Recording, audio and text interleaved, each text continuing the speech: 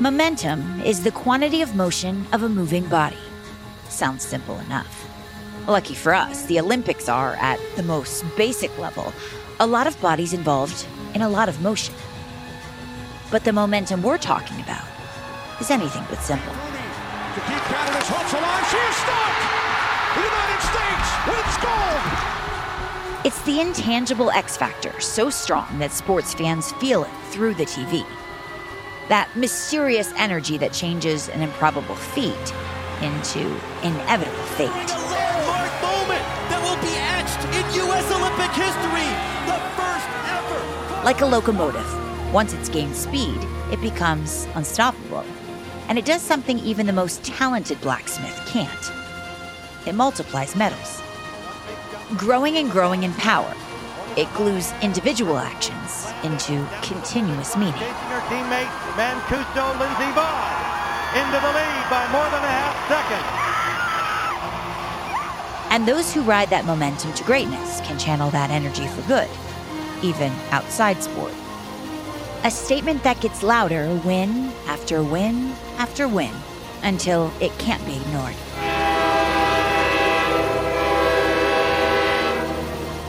On this episode of The Podium, an incredible run of American medal performances and how the women behind them have continued growing and winning ever since.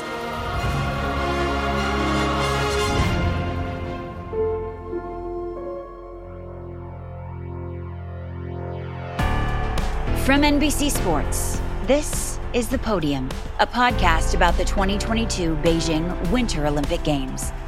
As we near February, we'll bring you the stories from snow and from ice that shape the pursuit of gold.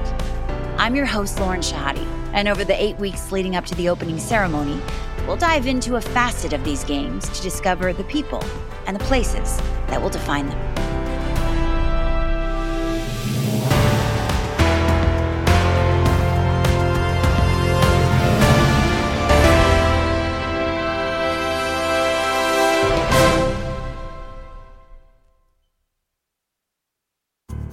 It's Wednesday, February 21st, 2018. Day 12 of the Pyeongchang Winter Olympic Games finds skier Lindsey Vonn at the starting gate of the women's downhill course. Just an incredible atmosphere here for the women's downhill. Again, Lindsey Vonn has been waiting 8 years for a race which will take about 100 seconds. It's close to noon when she breaks the line and starts the time on a run. Down goes Vonn. One last time in the Olympic downhill. She tucks and carves her way around the 38 gates, flying off the smallest drops at 60 miles an hour. As she rounds the last turn, nicknamed Magic Tree, it becomes obvious she's within reach of the current fastest time set by Italy's Sofia Goggia. Vonn takes the final jump to the finish line, and Lindsey Vonn crosses the line in second, a half second behind Goggia. By early afternoon, Lindsey is standing on a podium, breathing in the 17-degree air with two other skiers, all finishing within the same second, and receiving the last Olympic medal of her career, one she dedicates to her grandfather. I wanted to win for him, and maybe I put too much pressure on myself to do that, but I know he's proud because I never gave up. With the 14-hour time difference between South Korea and the U.S. East Coast, many American fans are falling asleep. What they don't know yet is that by the time they go to bed next, they'll have a whole lot more to be proud of. At the moment Keegan Randall and Jessie Diggins notched the first ever U.S. cross-country skiing gold under the lights in Pyeongchang, some early risers in New York are sipping their first cup of coffee.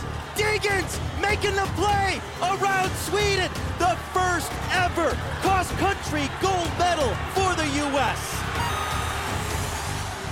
As those in Vermont begin scraping their windshields to head to work, U.S. women are gaining momentum on the ice. After the Netherlands and Japan spent the evening in Korea trading Olympic record times, the American team pursuit trio of Heather Bergsma, Brittany Bowe, and Mia Manganello have skated their way to the B final, the winners of which will be awarded bronze medals. On their way, the winner of this race gets the bronze medal. 2 minutes, 59 seconds, and 27 hundredths of absolute quad-burning effort is all it takes to secure the hardware. Here they come for the finish. It's going to be close. Cross the line. U.S. wins. the U.S.'s third medal performance of the day in Korea. As the skaters take to the podium, bobsledders Alana Myers-Taylor and Lauren Gibbs are lining up for their fourth and last run over the 2 days at the Alpine Sliding Center. The competition is incredibly close between the German, American, and Canadian ladies. 7 sleds from those 3 countries are within a second and a half of each other. For Team USA, a must-have, fast, clean, and solid run. Myers-Taylor and Gibbs leverage their track record-breaking runs to a silver. Brilliant! This has been her best run of the games, and Alana Myers-Taylor goes to the top. And for the first time in Winter Olympic history, all the steps of the event's podium feature a black athlete.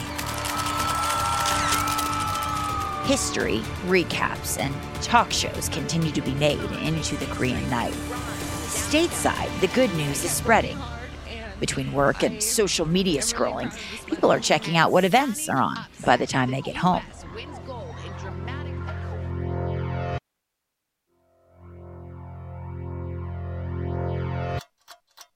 American dusk spells a new day in Korea.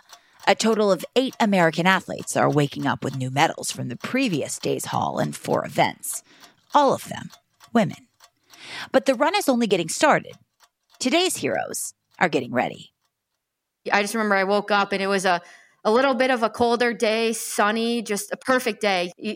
That's as a Winter Olympian. I know some people don't like the cold. We love the cold, right? It was perfect. And it was an early day because the game was an afternoon game. And so you woke up and you didn't really have time to worry. You didn't have time to stress. So I got to wait all day, think about this game. Another chance here. Kendall Coyne Schofield scores. Here comes Kendall Coyne with a shot. Score! Kendall Coyne Schofield, Team USA, women's ice hockey. Kendall, thanks so much for taking the time. We appreciate it. I want to take you back a little bit to the day of the women's hockey final. How were you feeling and how did you get there? The beginning of the tournament. So I remember we actually started the journey in Seoul. We went through processing there as a team where we got all of our cool swag and our ceremony outfits, our podium outfit. And then from Seoul, we took a bus to Pyeongchang and, the journey began. I just remember going into the Olympic Village and seeing and meeting other Team USA athletes. And that's one of the best parts about the Olympic Games is getting to meet and hang out with the other athletes, especially the ones from our delegation, just listening to their journeys, hearing how they, made it to the Olympic Games and what was their path to getting to the pinnacle of their sport. Well, the previous day was full of U.S. medals. Was that something you were feeding off of? Oh, yes, of course. We're cheering on our Team USA athletes all the time. Of course. I mean, in 2018, we were able to attend other events. And so any opportunity we could without being distracted or tired with our competing schedule, we were front and center at what we could be, cheering on our athletes and cheering on our fellow athletes. And I know there were many times where you would see those athletes walk into the village and you're yelling, "Congrats!" Like that was awesome. Whether we could be there or not be there, we would sit in the village together. And usually, when we knew there was a medal on the line, we'd all get together and watch and cheer from our village, or if we could be there in person. Oh yes, we're definitely following the medal count. And it was you woke up. We all walked to the Team USA dining hall, which was just right around the corner from the village. We had a food that was familiar to us, whether you had French toast, eggs, sausage, whatever it is that you wanted, you had available to you. And then we had a quick little workout activation with our strength and conditioning coach, Jim Radcliffe, in I don't even know what it was, maybe a parking garage, just a random space around the village that he set up for us to get our legs going, just to, activate our nervous system a little bit before the game. And then we went back to our dorms, or we went back to the village, and then everyone did whatever they needed to prepare. And I mean, you blinked and you were on the bus and it was go time. Just wait and see to get the official confirmation that Jamie Anderson is a double gold medalist in slopestyle. During the ride, that medal count adds a notch when Jamie Anderson wins the first ever women's snowboard big air. It is official. Jamie Anderson is golden once again. A couple valleys south at the Pyeongchang Alpine Center, a young skier with an already golden pedigree is visualizing her second run of the women's combined, which consists of both downhill and slalom courses. It isn't going as well as planned. So I was really trying to get myself psyched up because I was thinking, oh my gosh, I'm supposed to be really good at this, and I don't know. I don't know if it's going to work.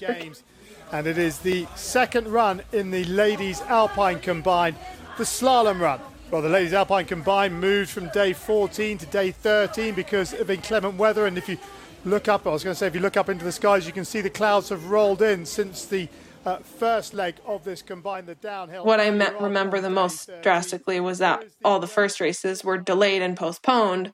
So we basically just had races back to back. The Alpine combined event, to be honest, I don't remember too much about the downhill portion. I think I had a solid run. It was a bit windy, but I think that day was a little bit calmer. And I remember specifically the slalom portion of it that, the Alpine combined races tend to be, the slalom portion tends to be on the simplest part of the track, the easiest. There's not a lot of technical challenge that goes on with the track. And I remember thinking, this track, it starts off pretty steep, actually. Not very in line with the typical Alpine combines we see. There was quite a long pitch right off the start. And I was a little bit nervous for it because I'm a, technical skier. I do a lot of slalom, and that should be what I'm the most prepared for. But I was almost taken aback by it. Wow. I mean, that must have been a pretty scary course to rattle someone who had won a medal only days prior in giant slalom. You said you're a prepared, not heroic athlete. What does that mean? I guess it's just that I've always grown up seeing other athletes have these performances that heroic is the only word that I can really even think of to describe it. It's not that, they're amazing athletes, they're champions, some of them are greatest of all time in their sport, but they have these performances that are it's just hero status. It looks like it shouldn't be possible to do that, and then they do it, despite all the odds, no matter what adversities they had to overcome leading up to that performance, and they just do it anyway. They just go 110% and they just win, and they weren't supposed to by any means, but somehow they did. And I was always like, I can pretty much win when I'm supposed to because I've had really, really great preparation and I'm just generally skiing faster than anyone else. If I have to push myself beyond my 100% limit, then generally speaking, I just won't do that. I'll opt to, survive and fight another day and not take extra risk than needed. And it's very methodical. I've been told that I ski almost even almost a little bit robotic. Everything is just very, very methodical. There's a reason for every movement. And that's sort of how I've trained my entire life. Very disciplined technique and, always a reason for every day of training, always a purpose. For Mikaela Shiffrin, the disappointment in the slalom, her specialty earlier here, but a chance to leave South Korea. So who is Mikaela Shiffrin in that moment in 2018? In 2018, I was 24, I think. No, sorry. Oh my gosh. I was 22. That's really embarrassing. I was 22 years old.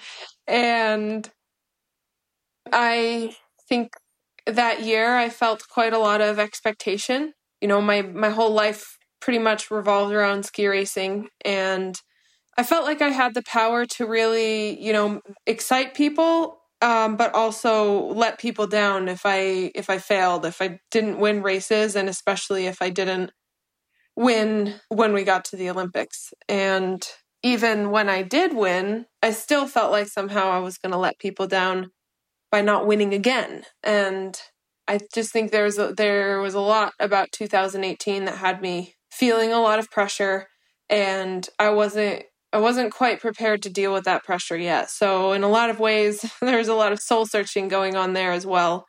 And it's definitely an ongoing learning process. But I had a boyfriend. We since broke up. But, at the time, it was really great support and something that helped me take my mind off of ski racing a little bit. And it was a pretty powerful thing for me at that time. What else? I was still blonde. So this methodical, blonde 22-year-old skier drops in and... Seconds behind Vaughn after the downhill. And Shiffrin with about a 3/4 second cushion over Holdner, who's the current leader. And wow, has she lost some time. Half second back. Kendall, the women's hockey final begins. What happens next? Oh, what didn't happen in that game, I think, is the better question. I think everything happened in that game. It was a back and forth game, and like a lot of gold medal games that I've participated in, the first period is always a little sloppy. You can tell everyone's a little bit nervous, gripping their stick a little tight. Their lungs maybe getting filled a little bit quicker than normal just because of the intensity of the environment. But as everyone starts to settle in, you start to see some really great hockey, some back and forth hockey, some tape to tape passes, more shots on net. And that's exactly how that game went. Okay, so you're playing against the Canadian squad, which has won the last 4 Olympic tournaments. How did you feel? Did you feel confident? Did you feel pressure? I mean, for our team, it was gold or nothing. That was the goal that we had in mind. That's always our goal, is to win a gold medal. And so in 2014, when we had a 2-0 lead with 3 minutes and 36 seconds left in the game, and we couldn't close it out, and Team Canada came back and tied the game up and then ended up winning in overtime. It felt like we handed them the gold medal. It felt like we gave away the game, and we couldn't find a way to close it out with under 4 minutes to go. You think about the work and the hours and hours spent preparing for that moment alone, and to feel like you came up short. It lives with you for a while. And every day I went to the gym, every day I went on the ice, every day I got the opportunity to put on that Team USA jersey. It was with that end goal in mind of winning a gold medal at the Olympic Games. And I would say a lot of my thoughts and my preparation were around, okay, what could I do differently this time? How can I be better this time? Last minute of play in the first period. By the end of the first period, American skiers David Wise and Alex Ferreira have left the halfpipe raw, winning gold and silver, respectively. But David Wise has defended his gold medal from Sochi. David Wise gets it done. Alex Ferreira takes home the silver, and 16-year-old... Apart from the podium, Wise and Ferreira also share matching tattoos of the Pyeongchang emblem to remember this special day in February. Back stateside, many are making their own memories, albeit less dramatically.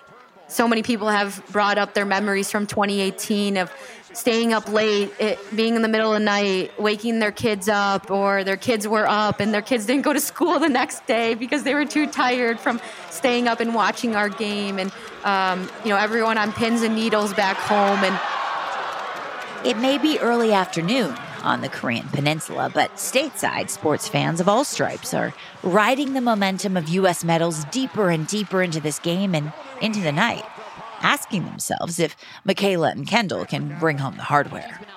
It was about 6 minutes left in the third period. We were down 2-1, and Kelly Panic hit Monique Lamoureux Miranda with a stretch pass, and she went in on a breakaway, and she scored and tied the game 2-2. And moving it on Jonas, she scores! We just went nuts, and then it was 2-2, and shortly after that, it was regulation ended. And for the second straight women's hockey gold medal game, overtime.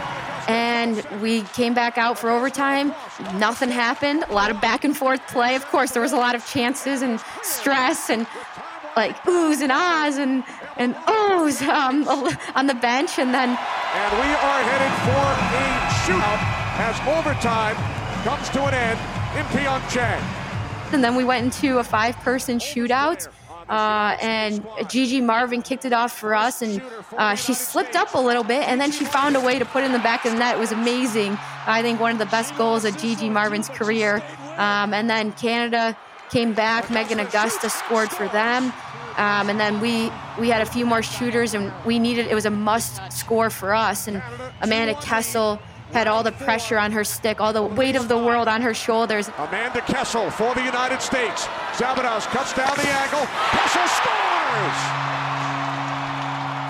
I don't know, it's like in the moments when you feel that you're supposed to do something amazing, that's when you feel the most pressure, and it's all, you put it on your own shoulders. 2:34 to be beaten. Oh my word, what a ski on the bottom part from Mikaela Shiffrin. From 0.46 down to 0.47 up. Shiffrin let it fly on that bottom pitch. And now you can go with whatever shooter you want. We send out Jocelyn Lamoureux-Davidson, and throughout the Olympic Games, she actually got a shootout against Russia earlier in the tournament, and she kind of missed on. She tried to do something fancy, and she missed. And so Jocelyn goes out, and she has so many tricks up her sleeves. But I was like, oh, no, don't do the one you did against Russia. That didn't work. Round 6. And, of course, she does it. She does something even more amazing. And her oops, I did it again goal as we know it today. She went down and pulled an unbelievable move. And moving in on Zabados. She beats and scores! I think what's so unbelievable about it is not the move itself. It's being able to do that move in the pressure of that moment. I can maybe do it on my backyard on the pond all day, every day, but to do it in the Olympic final with the game on your stick, with the pressure, the weight, a gold medal hasn't been won in 20 years for the United States, and you pull out that move, that just shows how incredibly talented she is. And we just went nuts, and from there, we just needed a save. We saw her take a shootout earlier in this tournament, unable to capitalize. Makes it count today. When I go into the races, the majority of my wins have come from just being so sure of my skiing itself that I don't have to take extra risk anywhere. And that's over the years, and especially the last few seasons, that's been something I've had to overcome that, because there are certain races where you have to, you kind of have to take a little bit of an extra leap of faith, or take a little bit of extra risk and trust some of the instincts you've built up. For Shiffrin to gain that kind of time on Holdner. Yes, she does! Just brings it back from nearly a half-second back to a half-second lead.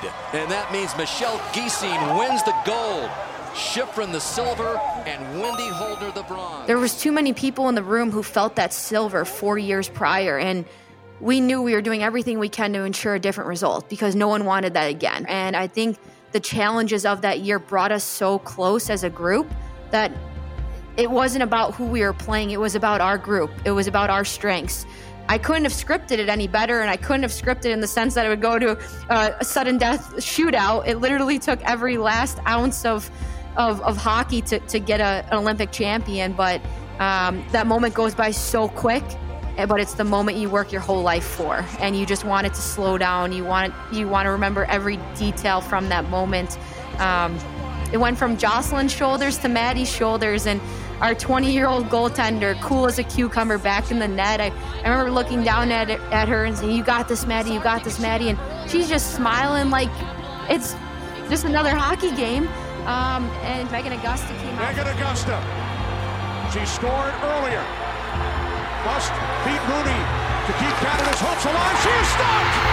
The United States wins gold in Pyeongchang!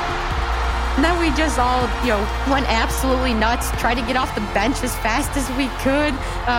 There may have been some falls and spills getting off the bench, and I think we may have had some stitches needed for some players due to skates flying in the air here and there, but it was unbelievable. Gold medal save. Our family and friends were definitely not allowed on the ice, and my husband's a larger human. He's like 6'7", 308 pounds, and he goes, "I'm going on that ice." And he led the charge as an offensive lineman. He goes, "I'm going for it," and he just politely said excuse me to the security guard, and I don't think the security guard thought he could stop him, so he just moved out of the way, and then our families just followed behind him, and that was kind of how we broke the ice, no pun intended, of our family and our friends getting on the ice, which was really cool and special.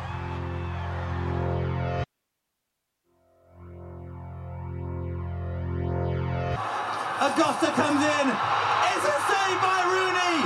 Augusta can't make the shot. And USA have won their first gold medal. Mom, come look at this. In the women's ice hockey. They couldn't go to sleep after watching the game, even though it was 3 o'clock in the morning for some people. And yeah, it's late at night in the U.S., but since the previous evening, the country has earned no less than 8 medals, raising their count from 12 to 20 in one epic run. And now, the 9th medal of this run, in which 7 have been won by women, is about to be hung around some very deserving necks. I think one thing that's special about hockey is, you go through processing and you get the podium outfit, and we all turn to each other, well, we're not going to be wearing this one because we don't go on the podium. Our medal ceremony is right after the game. And so we're still in our equipment, sweaty as can be. And, they put the gold medal around your neck and locked arm in arm, hearing the national anthem, seeing the American flag being raised higher than everybody else's. Gold medalists and Olympic champions, United States of America. What happens after you win, Kendall? I mean, of course, afterwards, we are the champions, was jamming out, that's for sure. It was just such a weight off our shoulders. I think we knew that we needed to win a gold medal, and not just to be the best in the world, to be an Olympic champion, but the responsibility that we have to grow this sport in the United States. And for many of us, we were on that ice because we met a 98er who inspired us, who touched us in a way that we realized there's a path for us in the sport. We realized that there is a place for us in the sport because a lot of us didn't see many girls playing hockey when we were kids. But we saw them, and it only took us seeing one of them or 2 of them, because a lot of us were too young to really remember the 1998 Olympics. And if you do, great. If you don't, you remember meeting them, and it changed our lives. And so we know we'll never be as cool as the 1998ers, and they were the first and the pioneers for us, but we know the impact winning can have on the sport itself. And I think we felt that. So oftentimes people only talk about women's hockey every 4 years at the Olympic Games, but the work is being done every day. And we just oftentimes don't have the platform and the proper visibility to showcase the women's game. So after Korea, when we went back stateside to go on an Olympic tour like we did, we went to the Ellen Show in LA, to a Kings game. From there, we went back to Tampa. We went to a Lightning game. From there, we went to D.C. We had some appearances there. We went to New York. We had appearances there on Jimmy Fallon. And we went to the New York Stock Exchange. We went so many places, and so many people wanted to see us, hear from us, talk about our experience, talk about how they were inspired, whether it was their kids were inspired, they were inspired, they wanted to start playing hockey because they saw us. And I think that was one thing that was so special for all of us, because we were those young kids at one point who said, I want to play hockey because we saw people like us. And so it was a busy 3 weeks. We were on the road a lot, but it was so inspiring for us because we have fought very hard, and to see that, look, people do want to talk about women's hockey. People do want to watch women's hockey, and we just need to continue to work hard to make sure it's more visible outside of just the Olympic Games. Do you feel like you changed from players to role models or even advocates in that moment? Well, I think it's a good question.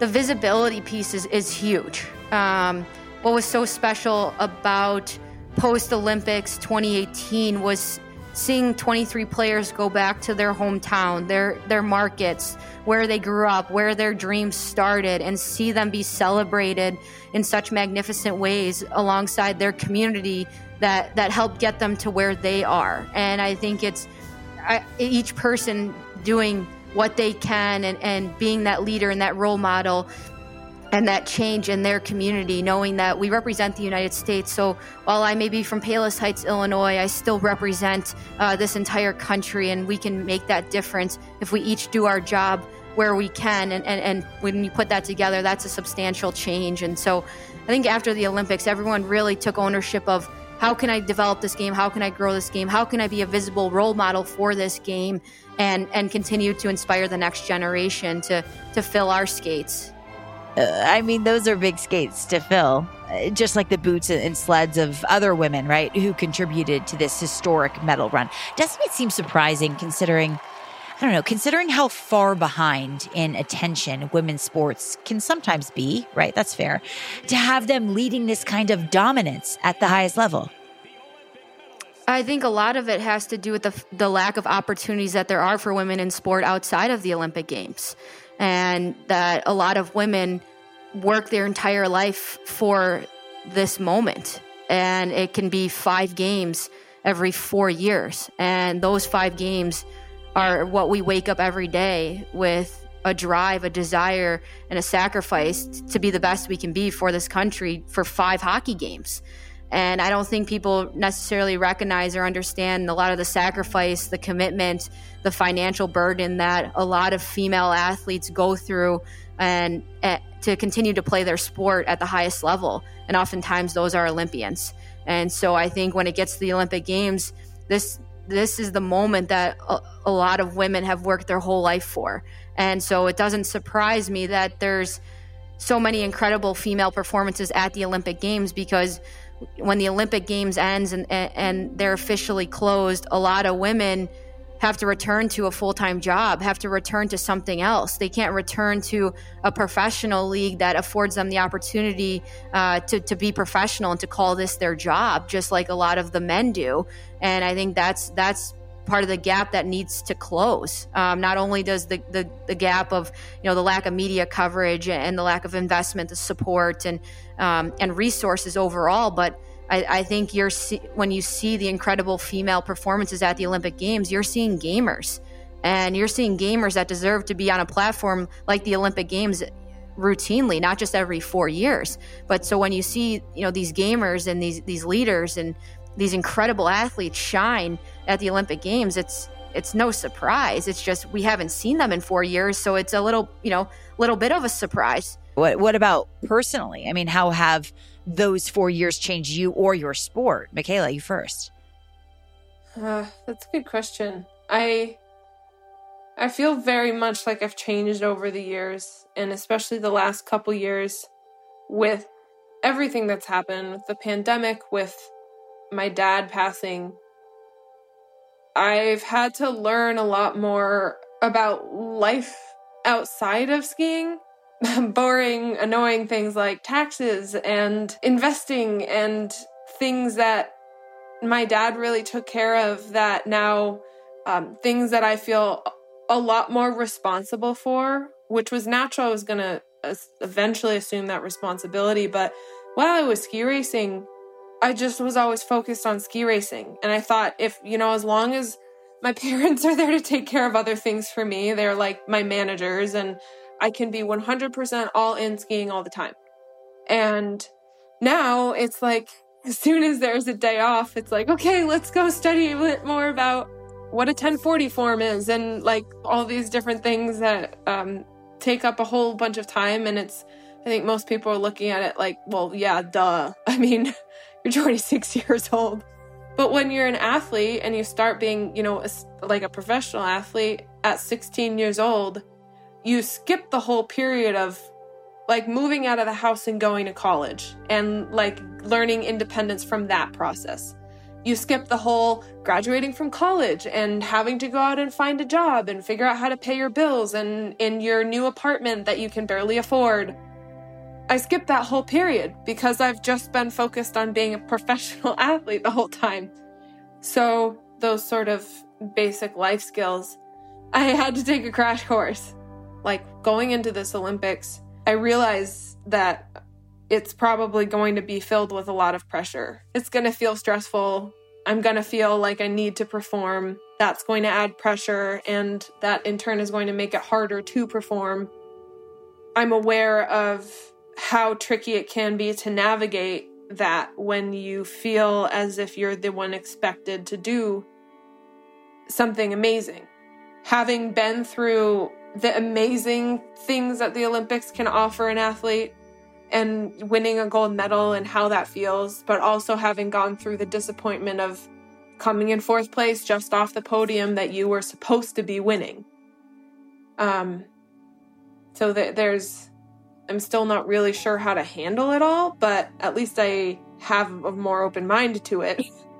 Yeah, such an interesting, change in your outlook. What about you, Kendall? What has the lead up been to these Olympics? So the next month is supposed to be the most exciting month of our lives. In 2 weeks, we're heading over to Beijing to compete for the 2022 Winter Olympic Games. And, it's a moment that we've all been working so hard for since the games closed in 2018, since they put those gold medals around our necks. And for the players that weren't there, as soon as that Olympic year ended, it was the new cycle was right upon us. And every day we've woken up, it's with that goal in mind. It's with this experience in mind. It's with Beijing in mind, and it's here. The time is now. It's been a long 2 years. It's been a hard 2 years because of the pandemic, and it's been so hard for everybody, including these athletes, about to head off to Beijing for the Olympic Games. But I think it's a tough challenge to put aside the stressors of the pandemic and try and enjoy this moment. But we got to find a way to do it, because the more we enjoy this process and this moment and this experience, the better we play. Well, you've both translated that growth since 2018 into something, right? A book for you, Kendall, and a documentary on your end, Mikaela. Yeah, it's the Outside Passion Purpose, the Outside Plus series. It covers all of these topics over the last 4 years, but kind of my whole life's journey leading up to this point and even beyond the Olympics. Things that I've learned over the years, how I feel now, who I am as a person now, a lot about the training and the racing that I'm doing currently, and just kind of the journey that I've been on, because especially the last couple years, it's taken a lot of turns that I never expected. And I guess that's life in a nutshell. So hopefully people find it relatable. Yeah. I wrote a book called As Fast as Her. It comes out January 18th. And my goal behind writing this book was wanting more representation on the bookshelves. As a kid growing up, I really didn't see many girls and women in hockey. And then in school, there weren't any kids really playing hockey either, other than my brother or my other siblings. And so when it came time to doing book projects, I always looked for that book with a woman in hockey. And I remember finding 2 of them on Manuel Riam and Angela Ruggiero, and I did as many book projects as I could on those 2 books, but I needed more books. And I love reading. I love reading stories about people who have followed their passions, accomplished their dreams. And so when it came time to writing down some goals that I had for myself, one of them was writing a book. And I think there's a need for representation of women in hockey on the bookshelves. And that was really how it started. You talk about representation. You are that, right? I mean, you've both become role models for women who want to pursue their athletic dreams. What does it take, and what does it mean to be the recipients and authors of Momentum on that day in 2018? I feel like those moments, they're like this convergence of, they are this convergence of hundreds of different timelines and journeys and stories and villages that have been supporting and raising a child turned athlete, turned teenager, turned Olympian. And I mean, you can look at it as a count of medals, a historic run of medals in a 24-hour period, or you can look at it, and one thing I do think is incredible about the Olympics is you can measure it not only by medals, but you can measure it by stories and history, because there's no way for any athlete to get to where they are, to that point where they're standing on the podium receiving their medal, without their whole history of a support system and family and friends and teammates and rivals and everything that goes along in life and is just sort of magnified in sport. things came full circle for me when I got back to the village. And, I had a lot of messages from back home, which, this is now 3-4 in the morning back home, and my phone's blowing up. Like don't people go to sleep. But I got a text message from Cami Granado, who was kind of my hero, role model, and that 98er that I met that really changed the trajectory of my life at that time, and congratulating me on winning a gold medal. And it just put a tear in my eye. I had to actually sit down in the village on my bed and just take it all in, because it was such a full circle moment. And to think that I maybe can have that impact on the next generation of young girls, of saying they can accomplish their dreams too, just like she encouraged me throughout my career, it was just so surreal. I can't really explain it. But yeah, I think if I was to describe it in one word, I would say magical. And I think it's a special feeling that you work. Now I feel like I'm working my whole life to replicate. I've been working the last 4 years to ensure we can replicate those feelings, and for those who haven't experienced, so they can experience that moment and those feelings too. Momentum. It fuels wins, but maybe progress as well. It can be felt on the field of play and one continent over. It's that energy that allows athletes from different generations to help push each other through a text in the Athlete Village.